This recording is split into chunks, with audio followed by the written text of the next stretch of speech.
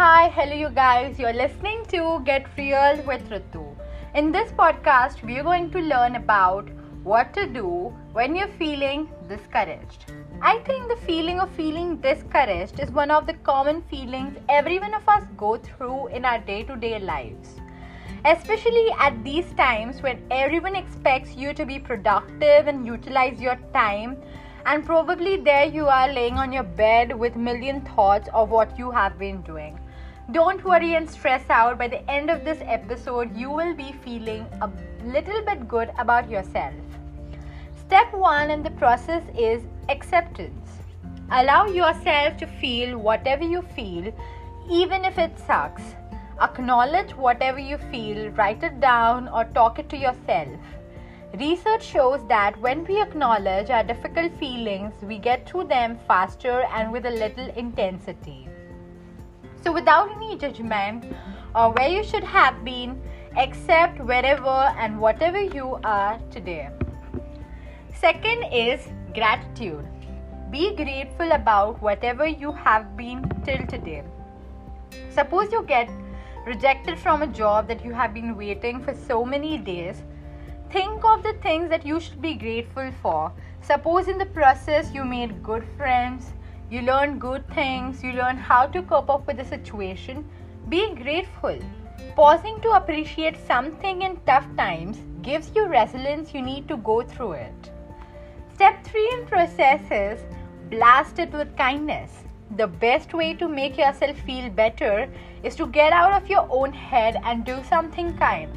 Think of 3 things that you can do right now.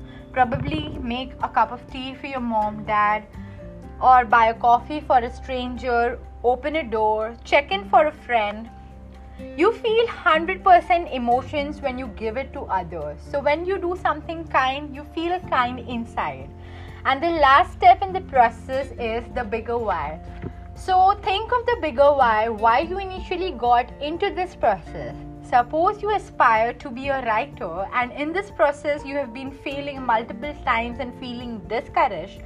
Think of the bigger why you got into the process initially, probably to inspire people, to find some unheard stories. So find out your bigger why. So before ending this episode, let us hear out a little story that will help you to feel inspired today.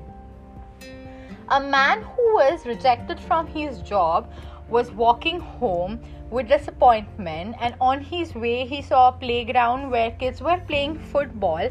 So he thought of stopping by, and as he was watching the match, he asked a kid what the score was. The kid with a bright smile said, "They're leading us by 3-0. Astonished, the man said, "Really? You don't look discouraged at all."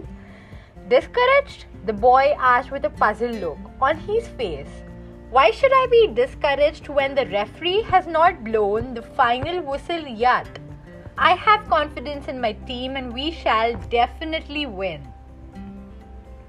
And certainly, the match ended in 5-4 in the favor of boys' team. The man was absolutely amazed with such confidence and such strong faith. The man, while returning home, was thinking of what the boy said and thought to himself, "Why should I be discouraged when the referee has not blown the final whistle yet?" Life is exactly like that game. Why should you be discouraged when there is still life left, when there are still ample of opportunities on your way? The truth is, we blow the final whistles ourselves by giving up. But as long as there is life, nothing is impossible and it is never too late. So next time you feel discouraged, remember, the final whistle is yet to be blown. Thank you for listening to me. That's all for today. See you then. Bye.